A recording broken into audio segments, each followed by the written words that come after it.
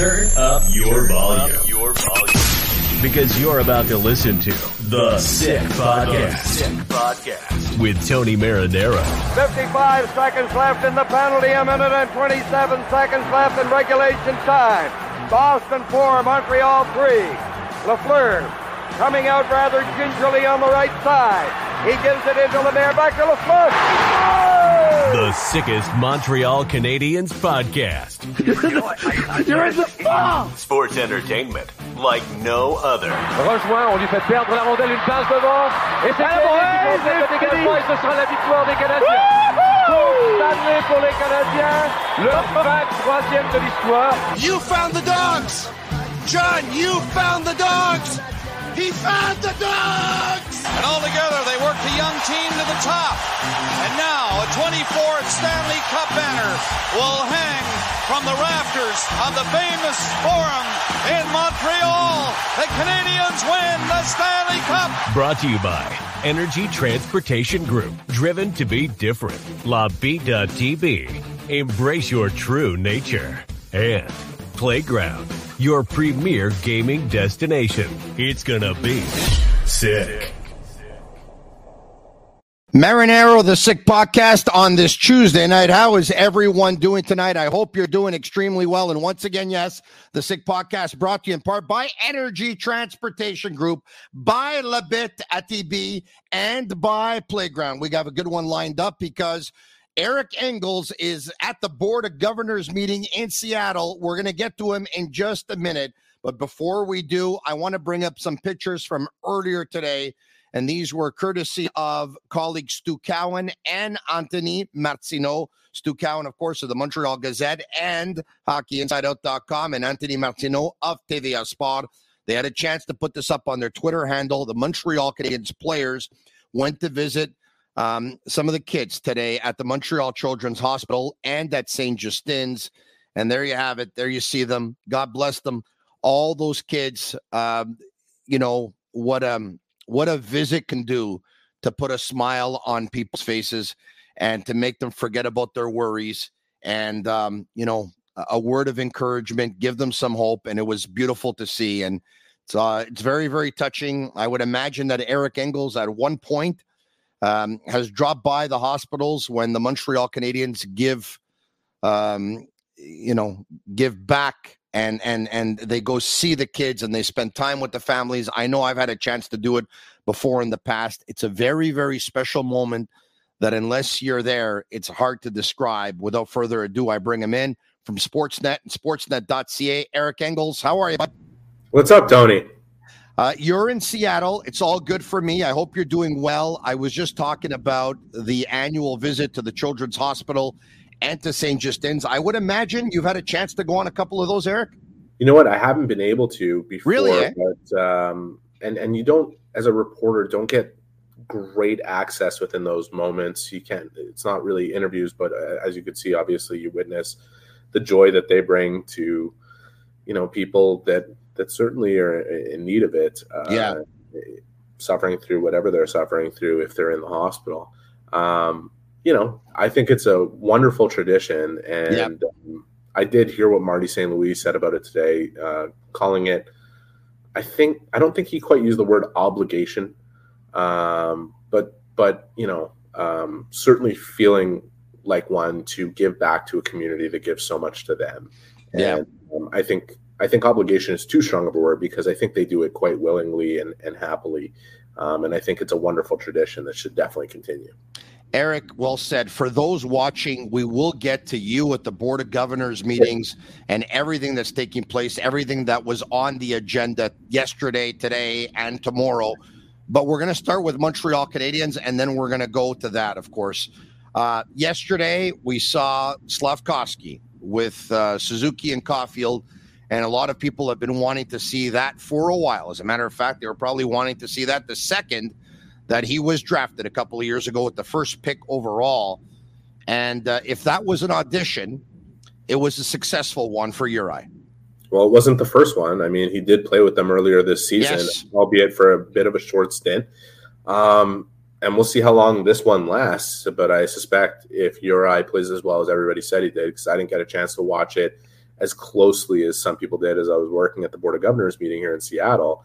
I did see parts of the game, and he looked great for sure. And the ones that I did, and great for him. You know, the one thing I like about him being there right now is I am in the camp of people that would have liked to have seen it tried a bit sooner, and even sooner than it was earlier this season. Yeah, me too. But I think a big part of the reason why he looked the way he did yesterday in that situation, at least according to a lot of people, which seemed to suggest that he played fantastic, and Marty St. Louis said he didn't play a single bad shift.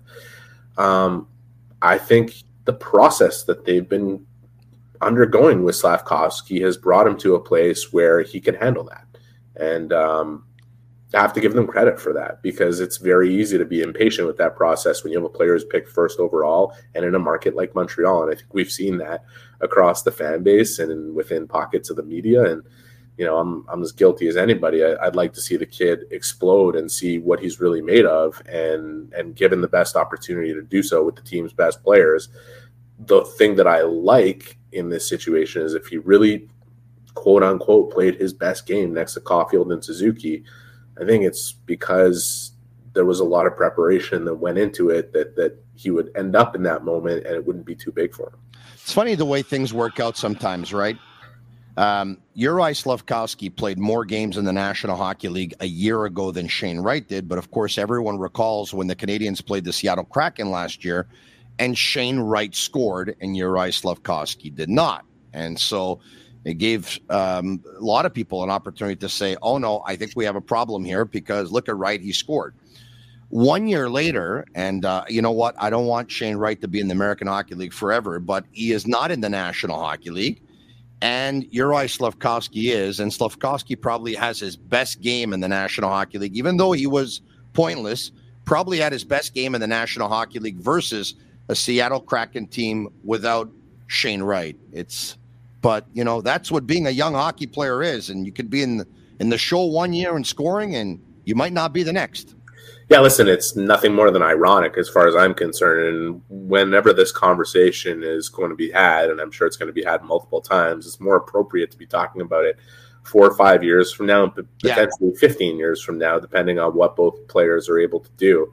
I don't think we're talking about the strongest draft class of all time, regardless of who was chosen where in it. Whether you're from the Canadiens or the Kraken or any other team that participated in it, you know, I don't think it's going to go down as the best draft of all time here. But you're looking at two players who are likely to have long NHL careers, and it'll be interesting to see where they land versus each other. One thing that's becoming clearer as we've moved along, and specifically since we got past the first couple weeks of the season where it looked like things were a little harder for Slafkovsky than people thought it would be during a training camp that was relatively positive. This kid is coming along and turning into a player. And, you know, I think at his size, and I've said this before on your podcast, the hardest thing to do is grow into your body and effectively use it the way you would want to as a finished product. And I still think that process is going to take time, whether he plays in the NHL or the AHL, where a lot of people wanted to see him at certain points over the last year and a half. But I think it's undebatable right now that this kid is turning into a player and showing every bit the promise that Canadiens fans, or I should say Canadiens management, saw in him when they chose him first overall. The production, you hope, will follow the progress that you're seeing within his process. And I'm not as pessimistic about that as some people are, but I do see a player who's going to be a pretty good one at this level, and I don't think I'd be stretching it. This is my own personal belief. I think he's definitely going to be a top six forward. I was saying similar stuff about Jesperi Kotkaniemi when he was here, and people doubted that. I think he's having a pretty good year in Carolina, and it took from 2018 until now to see that. So people better be patient. Not that they're going to be. Yeah, well, when you talk about 5 years down the road, I mean, we got a glimpse of what he can do already yesterday. And if you start thinking about it, in another 3 years from now, imagine his body and the muscle that he's going to put on and the way he's going to be able to grow into his body, the amount of NHL games that'll be under his belt, the experience, of course, more composure. It's going to be something. It's really encouraging. It's the most comfortable I've seen him. I don't know about you. I've seen a major adjustment in terms of the way he's using his body on the ring. Some of the things he's worked on and the way he's winning battles and staying on his feet more often. And I don't know. Like, I don't know how objectively the fans look at it other than, and I think a lot of them do, but I think there's a lot of them also that just look at the point totals and just say, well, it's never going to be there and it's not there now. And it's just a dangerous way to evaluate things. Yeah. You could put it all on one game and what you saw there in terms of meeting out the potential of a player. I think for 2 weeks that Slavkovsky was on a line with Caulfield and Dvorak, he was showing a lot of things that would lead one to believe that he was prepared for exactly what happened last night. So I think it's like kind of been a steady progression in terms of what he's showing. And now the next phase will be, as Marty has talked about several times, okay, we want him to get his touches. Now you want to see him start defining and developing what he does with those touches because he has the skills are there. The skills are there. Whether he employs them exactly the way he should in any given situation is something that requires development for him. But the big concern in the AHL, NHL debate all the time, the puck is on his stick. It's on his stick a lot more than it was a year ago. And just the progress from then to now should be something that fans kind of wrap their hands around and say, okay, there's upside here. Yeah. So we'll move on from Slavkovsky. There's a lot of things to get to, but I will say this in ending. I talked about him being extremely comfortable last night. It's the one game where I saw him like almost accomplish the most. So I saw him very aggressive on the forecheck. I saw him recovering pucks. I saw him protecting pucks. I saw him throwing his weight around. Grant McCagg showed earlier today on X, formerly known as Twitter, a hit that Slavkovsky delivered that for whatever reason didn't make its way into the statistics. It was definitely a hit, and it was a pretty big one at that as well. There was one play there were in the offensive zone. I believe it was on the power play, I believe, if memory serves me well. But they're in the offensive zone. He's got a skate on the puck. He's kind of protecting the puck. He's trying to make it slow down, and he gets he gets surrounded by two opposing players, and he looks up, he sees Suzuki, and he kicks the puck right on his skate. And then, of course, there's that highlight that's been out there since early this morning that also Grant McCagg put out there, which is Slavkovsky coming back, delivering a hit. The Canadians recover the puck, and then he goes about 180 feet the other way, splits the defense, gets hauled down. The other team's called for a penalty, and the Canadians end up going on the power play, and Sean Monahan ends up scoring his second goal of the game, which turned out to be the eventual game winner, which was pretty cool. So it was a big game by him. I want to get to Monahan. Monahan started the year really strong. He was putting up points almost in most of the games. At one point, he led the Canadians players in terms of most games with at least a point. And it started a conversation with a lot of people saying, you can't let this guy get away. No. This guy's cured. He's healthy now. He's really good. He had 17 points in 25 games a year ago. They absolutely need this guy. He's arguably the most complete player on the team, yada, yada, yada. Do you think internally it ever got to that point where they said, hey, the plan was probably to trade this guy before the deadline, but are we keeping him now or what? Do you think it ever got to that point?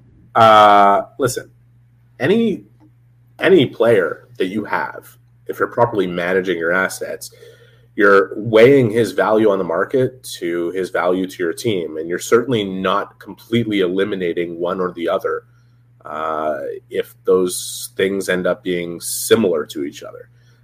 Sean Monahan's value to the Canadians is unquestionable in terms of what he brings off the ice, in terms of veteran presence, in terms of what he brings on the ice with 15 points in 25 games, and relatively very good hockey for 75% of the games he's played with the Canadians this season. There's about an 8-game dip in there. Part of it was on him. Part of it was his line mates at the time. Part of it is the fact that he was averaging 20 minutes a game through the first 13, 14 games of the season. and handling a lot of different responsibilities, coming off groin surgery and just a 25-game performance. Plays one more game, gets a $15,000 bonus, which I think is hilarious. As far as what comes to the Canadians in the decision-making process over the next little while, in that evaluation of whether or not he's more valuable to the Canadians than he is on the market, I'm pretty sure the market's going to win. Here's a player who came to the Canadians along with a first-round pick. I think they would have redeemed another one if they had traded him last year. The big concern with him coming back this year was he going to be able to replicate what he did for Montreal last year? I think he's done that, and maybe even some more in terms of the completeness of his game and what he's been able to offer. And if last night is the start of another sequence where he starts to produce at the same clip, you could be looking at more in a return for a trade of Sean Monahan. And I don't think the Canadians will hesitate to pull the trigger on that. Now, all that said, there's two considerations, short-term and long-term. Short-term is much less important, but I won't deny the fact that they're 2 points out of a playoff spot right now, which is somewhat ridiculous considering how many regulation wins they have and what their competition is within their own division, let alone the conference. But I don't think that'll get in the way of the Canadians pulling the trigger on a deal that brings up maximum value back to Montreal. Long-term consideration, if you're a fan out there saying, man, you have Suzuki, you have Doc, he'd be the perfect third-line center for the team. Yeah. Don't forget Owen Beck is coming. And don't forget that the Canadians do have some players within their structure by which they can be paying on entry level for a guy to fill that role and fill it quite well moving forward. And it's less of a risk, especially weighting against the opportunity cost of holding on to that player and not getting the type of return that they potentially can in trading him. So if you're asking me if he's going to get traded, I would be much more comfortable betting on that than betting on the reality of him signing a contract with Montreal before that happens. Yeah. And if trade deadline is tomorrow and the Canadians are 2 points out of a playoff spot, I don't think it changes anything. No, I don't think it changes anything either. And if you listen to Jeff Gordon and you listen to Kent Hughes and you even listen to Jeff Molson, who spoke earlier today, they have a plan and they're just going to stick with that plan. And, and that's why I think that, they would trade him, even if they would just be a couple of points out of a playoff spot. Maybe it would be different if Christian Dvorak wasn't a player that they're kind of stuck with at least through this year. Like maybe they'd have maybe that value that we're talking about would increase significantly in terms of his value to the Canadians versus on the market. Yeah. But right now, if Sean continues to do what he's done so far this season, I think a first-round pick would be the minimum return that they get for him. So that's something to watch. And it's something to watch sooner than later, I think, too. Considering for those who may have forgotten, right, when they acquired him, they already got a first-round pick in the deal with him. And I would imagine that when they did acquire him, the goal was to end up getting another first-round pick when they traded him. And I guess they're on their way. We'll see. He's going to have to stay healthy, of course, which has been a challenge over the past couple of years. If I would have told you in preseason, Eric, 25 games in, Jake Evans is going to be playing on the second line, you would have said what exactly? I'd have a hard time believing it, but if you had told me that Kirby Dach was going down for the rest of the season in Game 2, I would have said we're going to see some wacky combinations between now and the end of the year. I will say this about Jake Evans. Don't forget Alex Newhook's injury as well.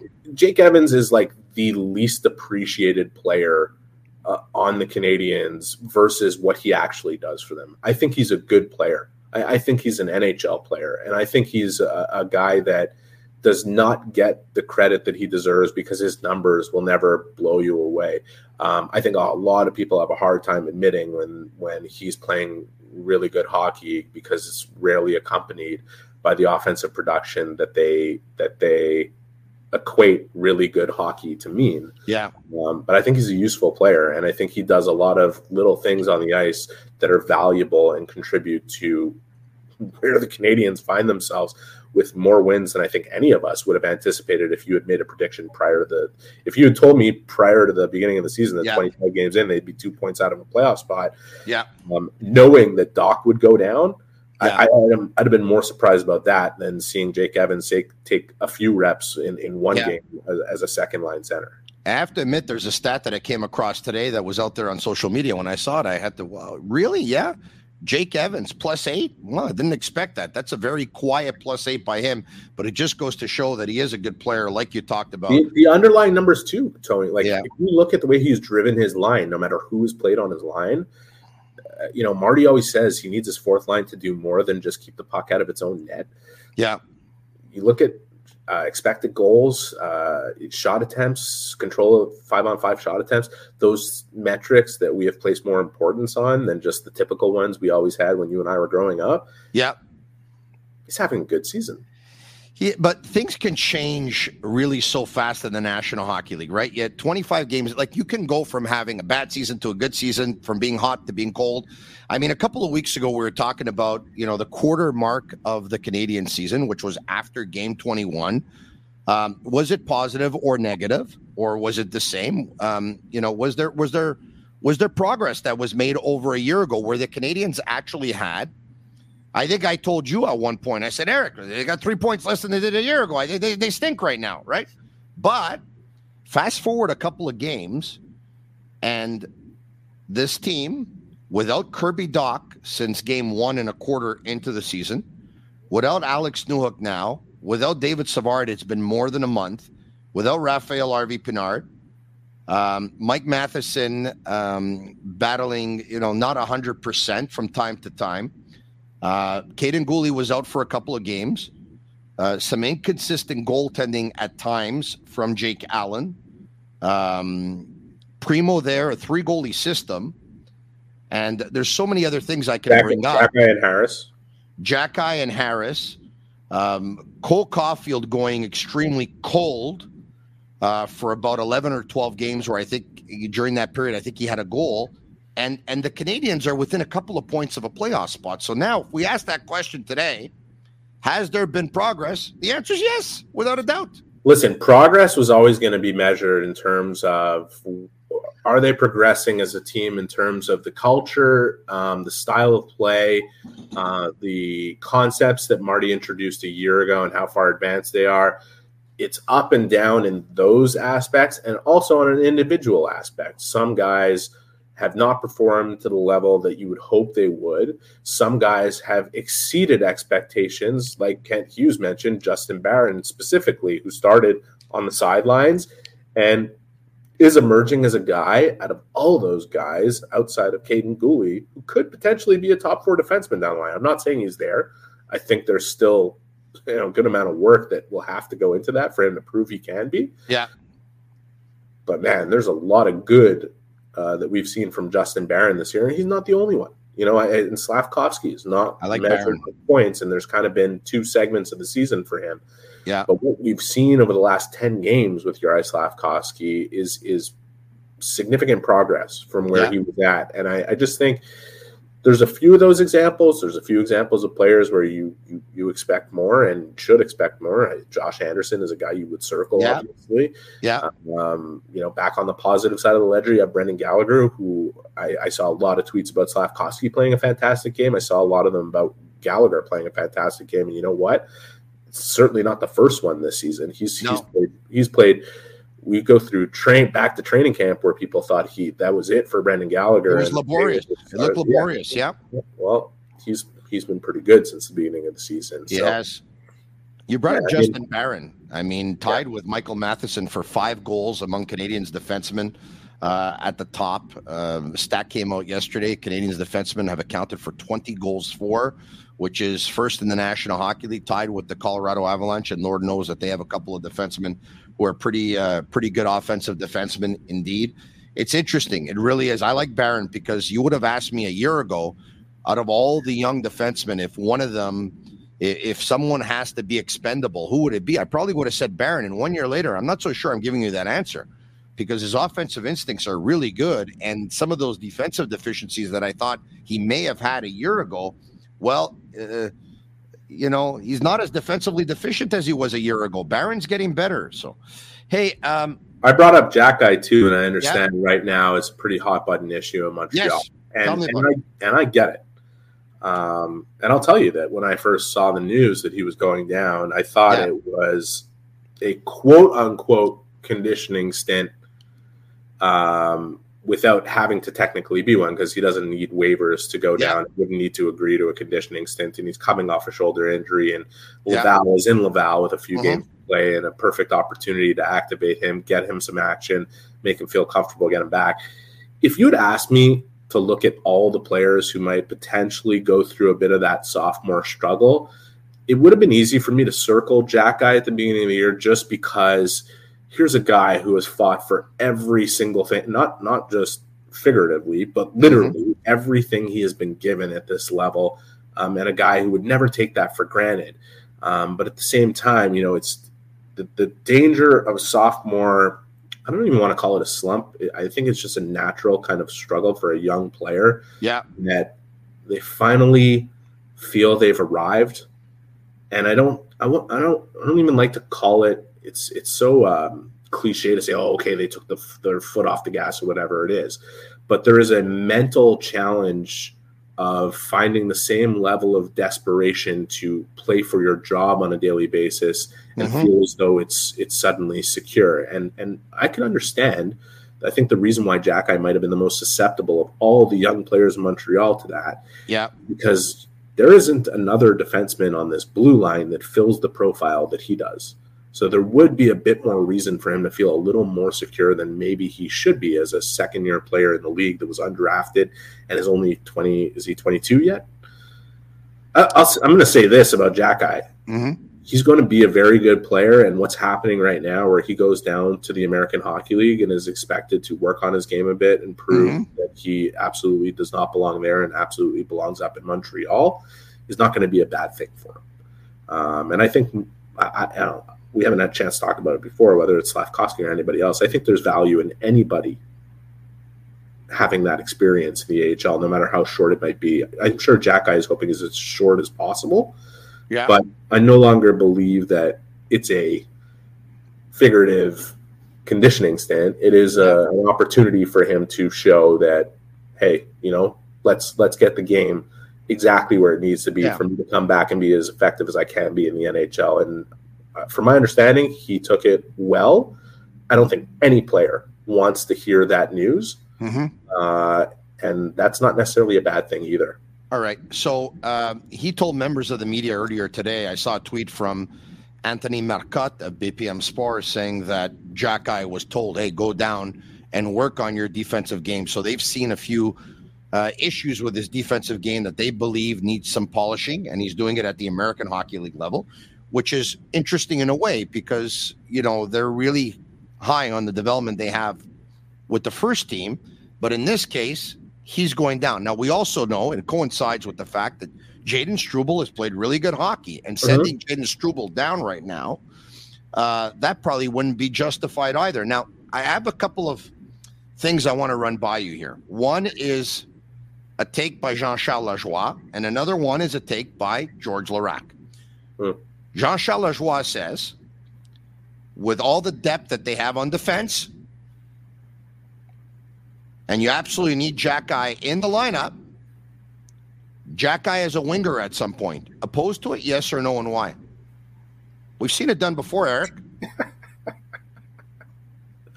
I think that's laughable. Why?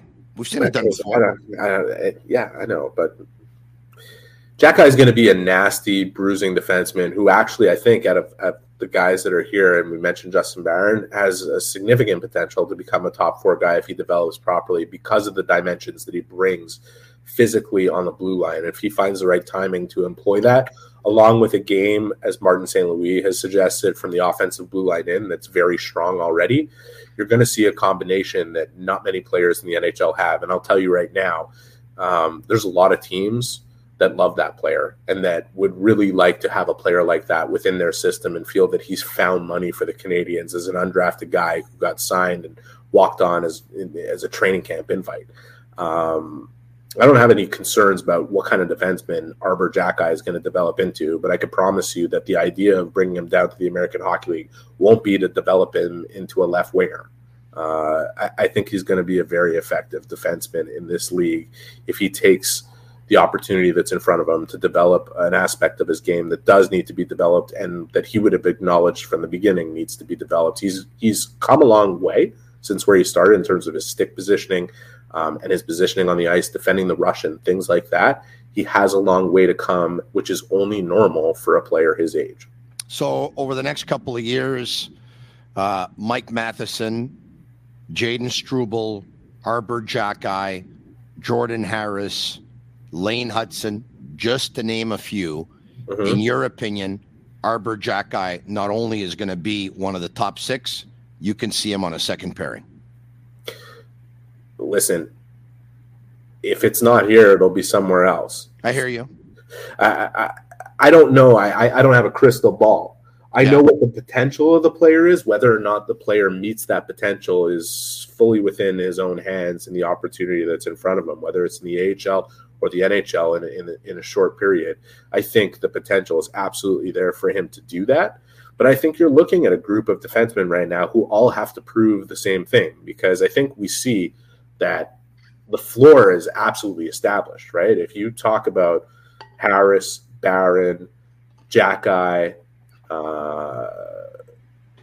and Kovacevic, we're looking at 4 guys who have absolutely established the floor as a third pairing defenseman. There's no question they can be good third pairing defensemen in this league, bordering on great third pairing defensemen in this league. Yeah. All of them have the same challenge to prove they could be something more than that. Something like what Caden Gooley has already shown. And I think Caden Gooley's floor has shown that he's a good top 4 defenseman at this point and could essentially become a number 1 with what he has in front of him. Yeah. And I think anybody who denies that ability for Xhekaj is either underestimating how much he's already shown in such a short period of time coming from such an unlikely place, or doesn't have quite as much of an understanding of how much motivation there is within that player, because the ability is there. And it's really easy to underestimate what he can do offensively. Because he's good in the offensive zone. So my buddy George Larac was a regular collaborator here, of course, in the Sick Podcast as well. He's really disappointed that Xhekaj has been sent down to Laval. He believes that things started to change after Xhekaj took a couple of penalties, of which Marty St. Louis wasn't happy about one, and actually talked about it and called it out after a game. And he believes that the Canadians are that was the wrong thing for a guy who gives so much to the team and defends his teammates. I'm not so sure if he said, I don't want to put words in. I don't want to I think he said something to the effect of Marty should have kind of just let it go for what Arbor does, and now Arbor probably feels like they're trying to temper his game or change his game a little bit, and they probably shouldn't do that. So he's a little bit upset about it. Okay, well, I can understand how George would empathize with a guy who drops the gloves and pays the price for his teammates. I also know that George did some personal work with Arbor at one point or another, in terms of fighting techniques and all that stuff. He likes him. Dude, who doesn't? Yeah. Like, obviously. Anybody who knows Arbor Xhekaj is going to like him. Marty, I can't speak to who George spoke to. I don't know if the player is speaking to him or if he's hearing it from somewhere else. I also saw a clip where George was saying he thinks that it's likely that he won't even finish the year here in terms of being traded. Mm-hmm. I'd be really surprised with that scenario. Mm-hmm. I don't think they're trying to change the nature of Arbor Xhekaj, the player. I don't agree with that at all. Okay. I think they're trying to improve Arbor Xhekaj, the player, and that's the process they're entrenched with all their players.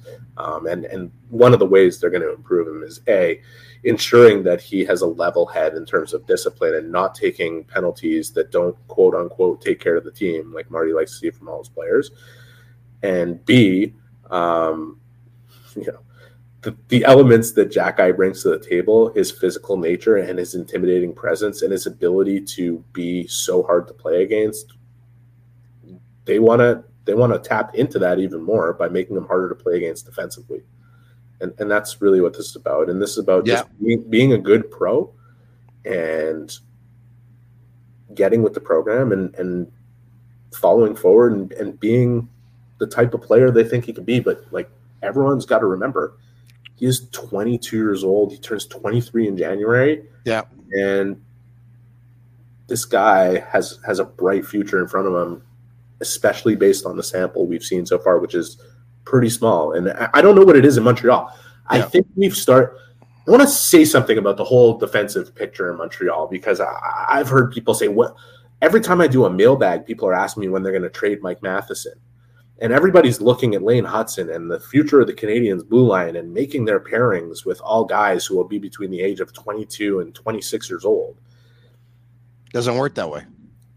It doesn't work that way. And also, like, the expectation that everyone will come into the league and be Quinn Hughes or Cale Makar just because they've made it in the league at an age that's between 19 and 22 years old. Like, guys, outside of goaltending, this is the position where it takes the longest to develop into a complete product. And the value of the experience these guys have had so far, and if you're out there thinking Lane Hudson is going to come to the NHL and immediately dominate, like, it's going to take time for Lane to establish his floor, where he can be trusted to the point where he can show all the incredible things he does in college, which he won't be able to get away with in the NHL for some of them. I don't have all the examples in front of me, by the way, but I think I can say this with, I think, some certainty. Most teams that win the Stanley Cup have two defensemen in the top four that are 30 plus years of age. Yeah. Right. And like, what is the rush to get Mike Matheson out of town to make room for anybody there? I mean, if anything, you're hoping that Mike Matheson continues to be what he's shown so far in Montreal, which is up there with, you know, from a production standpoint, something pretty special in terms of where they're at historically. Yeah. And his skating is his best asset, and it doesn't diminish considerably by the time his contract expires when he's 32 or 33 years old.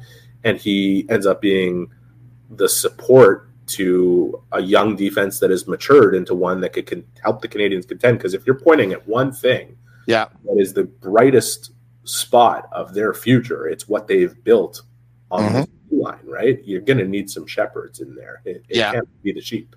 So, all right. Last Canadiens topic in ending. Samuel Montembeault has once again reestablished himself as the number one goaltender for the Canadiens after doing so last year and then showing up to camp and not being at his best. It's safe to say that his last couple of performances have put him back on top. Raphaël Doucet is a young man who I appreciate very much from La Poche Bleue. I like Raph. Yeah, he reported earlier today that he says he has it on good information that the three-goalie system here is coming to an end, and it's probably most likely going to be finalized by a trade and not going on waivers. Are you hearing anything? If so, what are you hearing, and what do you think of what Raph?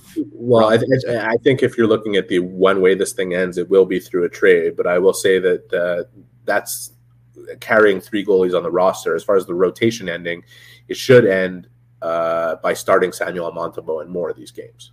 You know, if the Canadiens really want to put together a string of wins here, and they want to give themselves the best opportunity to do so, Sam has earned that. Yeah. You know, it would be... So he starts Thursday versus LA. What's that? He starts Thursday versus LA after playing last game last night on Monday. There's plenty of time off. Well, it would be the first time in, I guess, 17 games? Or 18 games that the same starter would start twice in a row? Yeah. He hasn't done it once this year. He's won 3 games in a row. He's won 4 or 5. And look, the way those decisions have been made, you know, whether the Canadiens want to admit it or not, you know, management has certainly been implicated in some of them. Yeah. Not all of them. They're not making the call. You know, the coaching staff makes most of the calls, and Eric Raymond is obviously heavily involved. And they had a responsibility if they're going to solve something that they don't want to have for the entire season. Yeah. They have to keep all three goaltenders somewhat fresh here.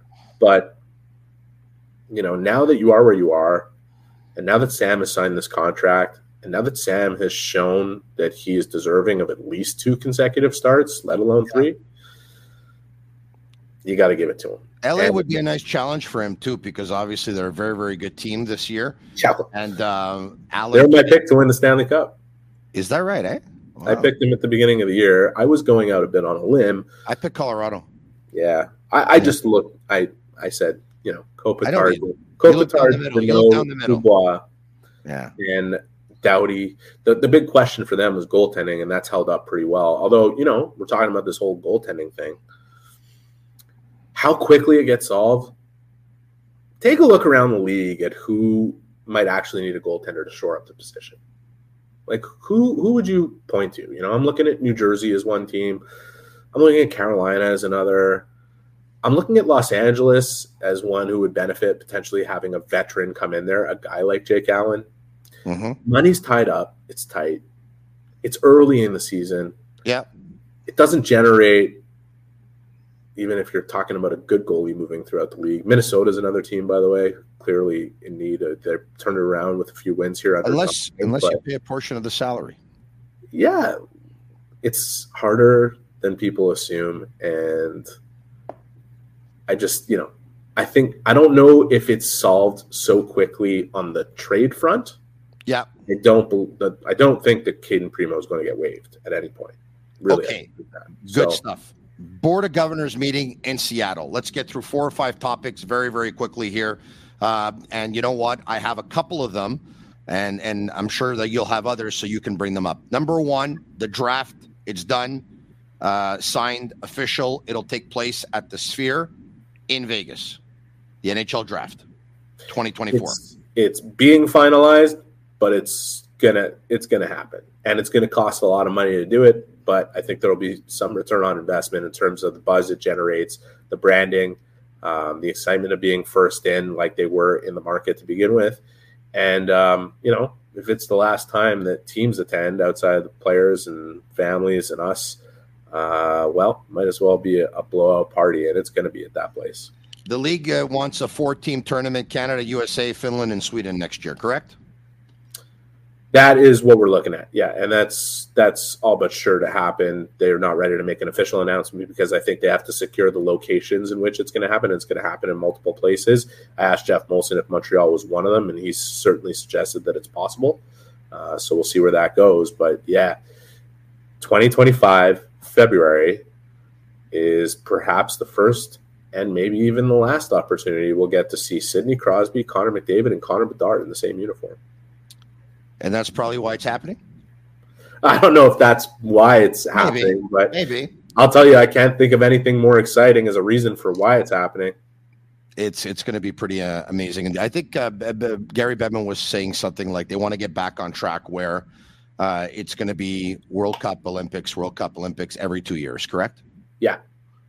Okay. That's the plan. All right. This won't be a World Cup because obviously can't have Russia participating with what's going on over there right now. I hear you. He was asked about Corey Perry and whether or not the league will have to give permission should another team want to sign him. Mm-hmm. And he says that hasn't been tackled yet, or hasn't been considered. As far as whether or not he'd have to give permission, hasn't been considered. He's satisfied with the investigation that happened internally in Chicago. Didn't feel that the NHL needed to follow up with that. I think he's going to cross that bridge if and when we get to it and Corey Perry potentially garners interest from another team and signs a contract. I will say, from my own personal opinion, I'm not entirely confident that he'll have another opportunity to play in this league. We'll see. Yeah, I think it's over. But listen, I could be wrong. I've been wrong before. Speaking of investigations, the World Junior team. I mean, we know that this has been ongoing now for quite some time. We thought that there was going to be some kind of news coming out already. What's going on there? Look, I don't like to go on what I think is going on. As far as I know, no criminal charges have been laid on any of the players that were potentially involved in this incident. So long as that's the case from an NHL perspective, it becomes hard for them to enforce any kind of punishment. They're running their own investigation parallel to the London police running an investigation. I don't know if that investigation is as close to getting done as the NHL has suggested, because if we go back 6-8 months when it's come up at different times last year, they said they were getting close to wrapping up the investigation, and Gary Bettman said there's been several challenges to getting it concluded. I think, him being a lawyer, when a bunch of other lawyers get involved, that's where quote unquote challenges start to happen. So I just don't know where that's all going to go. The cynic in me feels like we're never going to get to the bottom of this. And I just hope that's not the case. I mean, that's starting. It's starting to almost feel that way, which is pretty sickening when you think about it. Just where's it going to go from a criminal investigation standpoint, right? Like everyone is focused on the NHL. I'd like to know what's happening with the London police investigation, where that's going to go, and what the report from Hockey Canada, which seems to have been suppressed several times over, indicates. I think everybody wants to know what the deal is. My confidence level that we're going to anytime soon is lower than I'd like it to be, and I hope to be proven. The salary cap, talk to me about that, the number that's been identified, and any other issues that are at the forefront here at the Board of Governors meetings. Yeah, listen, with the NHL trending towards $6.2 billion of business this year, I'd like to see that number go up higher than the 5% that was already agreed on in the CBA should the debt from the players to the owners that was incurred during the pandemic be paid off, which it has been. Yeah. And we have a guarantee that it's going to rise by $4.2 million to 87.675, whatever it is. Mm-hmm. They can negotiate with the NHLPA to make it higher than that. But as things go in a negotiation, the expectation would be some sort of concession. And I don't think the NHLPA, after years of playing escrow to pay back that debt, and finally seeing an increase, is looking to give anything else up to make something more happen. The real interest for any hockey fan here, and I think there's excitement over that, but I would say relief is a more accurate word, that it's finally going up by this amount. Because when you look at how jammed up the system has been this year, with some rosters icing 20 players at times, can't continue this way, especially with the revenues growing as much as they are. I read about net guards. Gary Bettman says that sometimes you can't make equipment mandatory, but at the same time, based on what he's hearing, based on what he's seeing, I think he thinks it's possible that you could see a net guard on every NHL player in the very, very near future. I was shocked to hear him say that it's something he could envision, because, for as much as people want to see the NHL, quote unquote, mandate this, they can't do anything without the NHLPA being the driving force of it.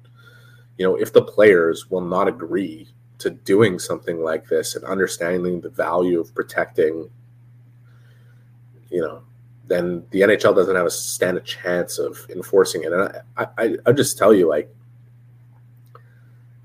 Adam Johnson and Malarchuk are two incidents that we've seen in such a long period of time, and it leads anyone with some sort of sense of false bravado to believe that, this will never happen to me.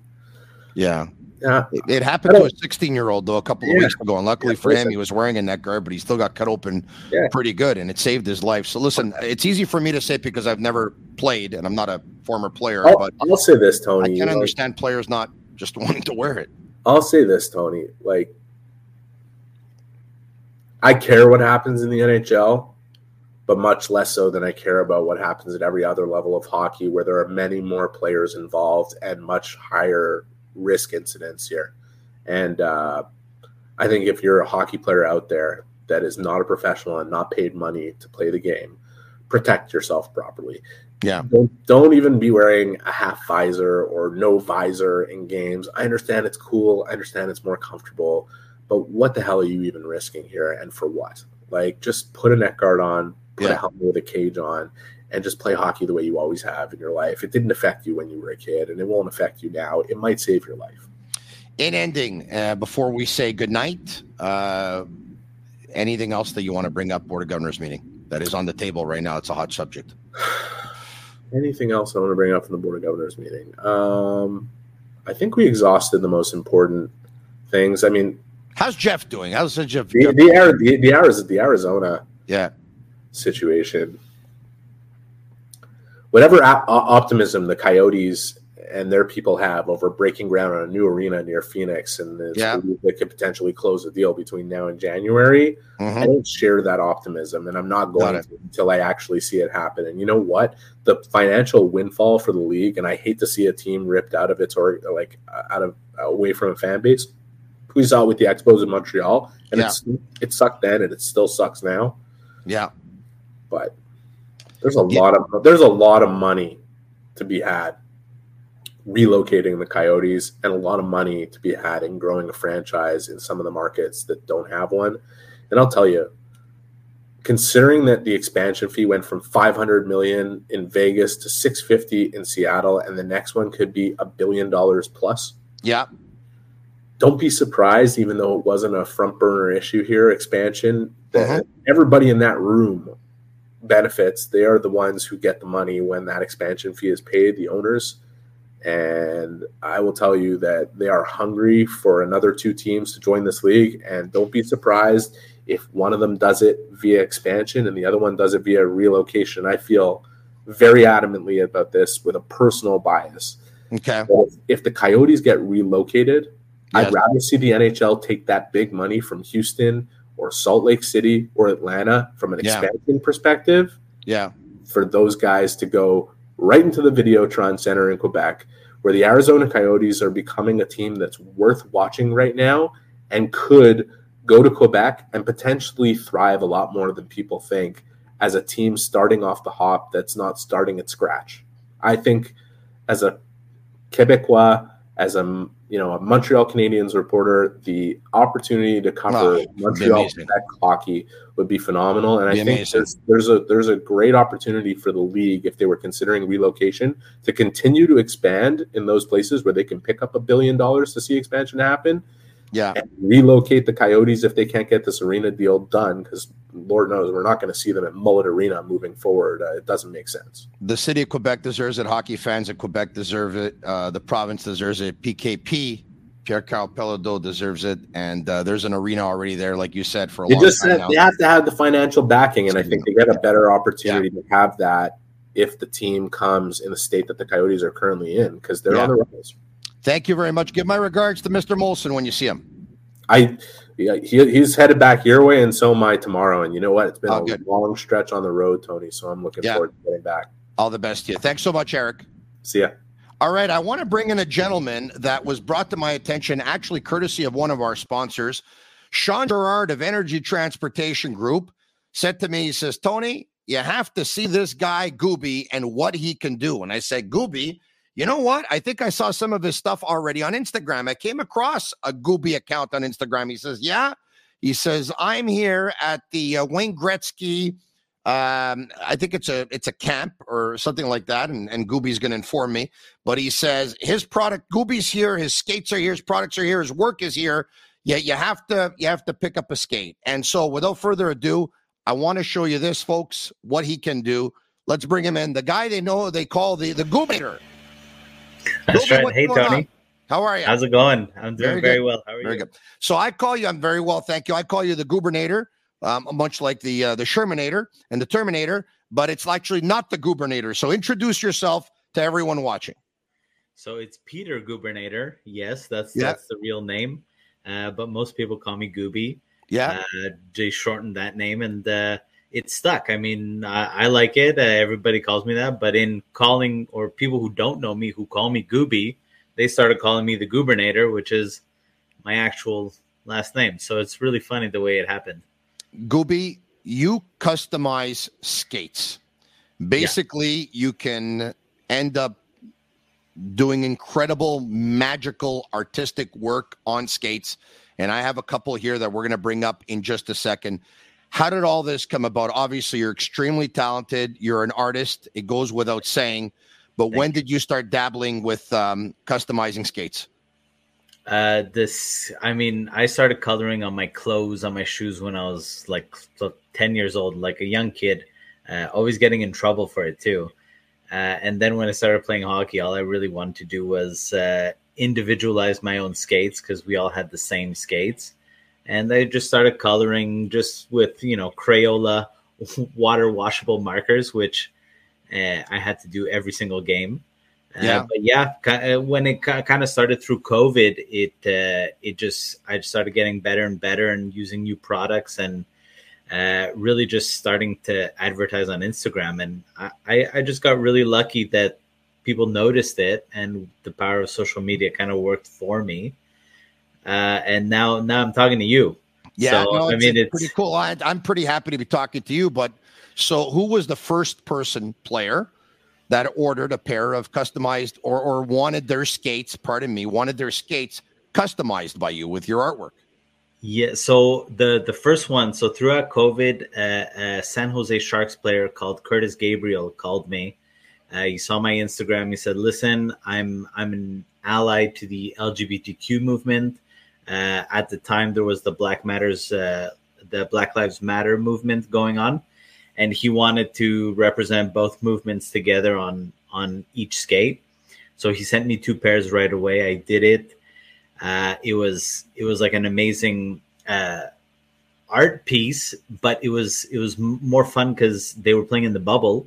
And the first game he played, he got into a fight with Ryan Reeves. And the NHL took wicked pictures with like the skates were pretty much in focus, which was really cool. So Curtis and I became good friends. He was really involved in the design of it and what he really wanted. And then our bon gars chez nous, Anthony Duclair, he called me and he said, "Listen, my dad's been talking about you. I wanted to see what you can do." And at this point, I think we're close to 7 or 8 pairs that were just amazing for him. He was doing really well. And then I did some skates for Jonathan Drouin when he was with the Habs. And it's just been growing now. Yes. So yeah, I was at the Gretzky camp. It's a hockey school like for kids. Yeah. And Wayne Gretzky's son, he operates the whole thing. And I sent him a message throughout Instagram because after the All-Star game last year, I did Mitch Marner skates. Yeah. And there was a whole backstory to it that related to Wayne Gretzky that I kind of made up myself. And I told him about it. And he said, I need you to make some skates in tribute to my dad's career with the Oilers. Amazing. You know who your dad is? Yeah. And he's like, it's going to be amazing. 99 everywhere. And the skates turned out so well. And yes, when I met Sean, I was looking at kids' reactions. I was looking at adults' reactions. Yeah. And I think that most people thought that, it's a Gretzky, he has something special, but this was actually a product that I think I'm doing something that's like really affordable for anybody, and kids are getting them. Tony Marinaro's getting them. Yeah.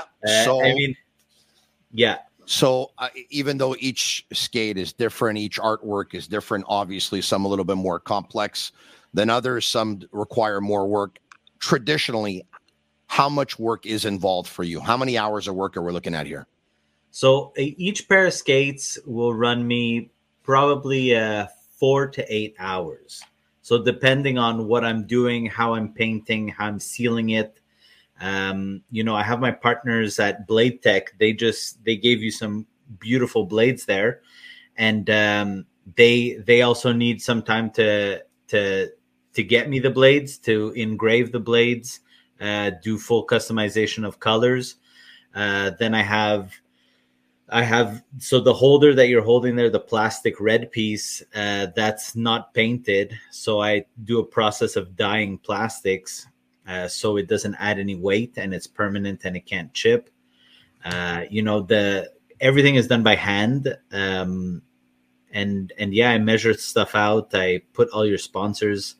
So the Energy Transportation Group, as Sean wanted to gift these to you. And we know Canadien Montreal. So you gotta love Sean Girard. I love them already. I love him even more now. This is absolute fantastic work that you do. And once again, why don't you just let everyone know, all the hockey fans that are watching, how they can contact you, where they can see some of your work besides these skates. You've done so many others, where they can see all your work on Instagram. On Instagram, it's at Gooby Customs. So Gooby _Customs. GUBY. It generally pops up right away. But yes, so as you can see there, Tony, he's holding his skates and they glow in the dark. That was, you know what? When we spoke and I actually showed them to you the first time, the reaction you had when we put them like in the dark, that was priceless. That was unbelievable. It really was unbelievable. Gooby, once again, I'll tell you something I already told you before. You, my friend, are incredibly talented. You are an artist. You've been wanting to do this for a very, very long time. It took a while, and you didn't stop believing. And then you got a couple of pairs ordered by NHL players, and now you're off to the races. And I couldn't be happier for you, my friend. Thank you. The sky's the limit. Thanks so much for once again joining me tonight on the Sick Podcast, so we can take a look at once again the beautiful, beautiful work that you do. Thank you very much. Thank you for having me. I hope that the treats I got you from Chef Veganessa were delicious. Yes. And I want to go skating with you this winter. Yeah, well, there's a better chance we're going to do it in the winter and the summer. I promise you that we will. I'm going to have these sharpened and away we'll go. Thank you, Gooby. Thank you.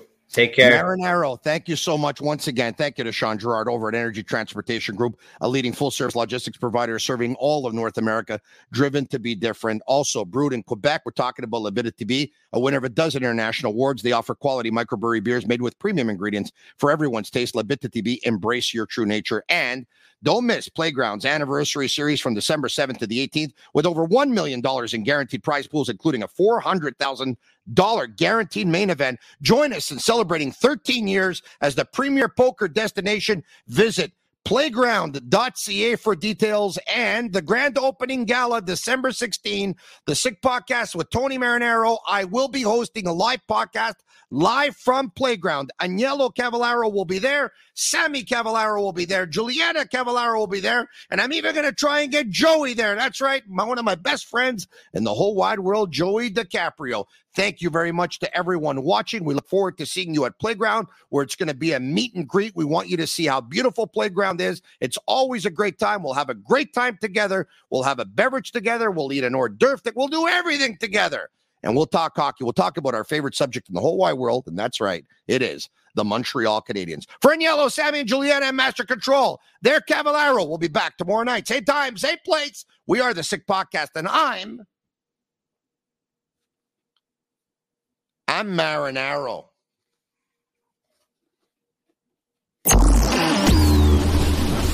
And that's a wrap. Hope you don't miss us too much until next time. Follow the Sick Podcast with Tony Marinaro on YouTube, Instagram, Facebook, Google Play, and Apple Podcasts. The Sick Podcast is brought to you by Energy Transportation Group, driven to be different. Laughable, embrace your true nature. And Playground, your premier gaming destination.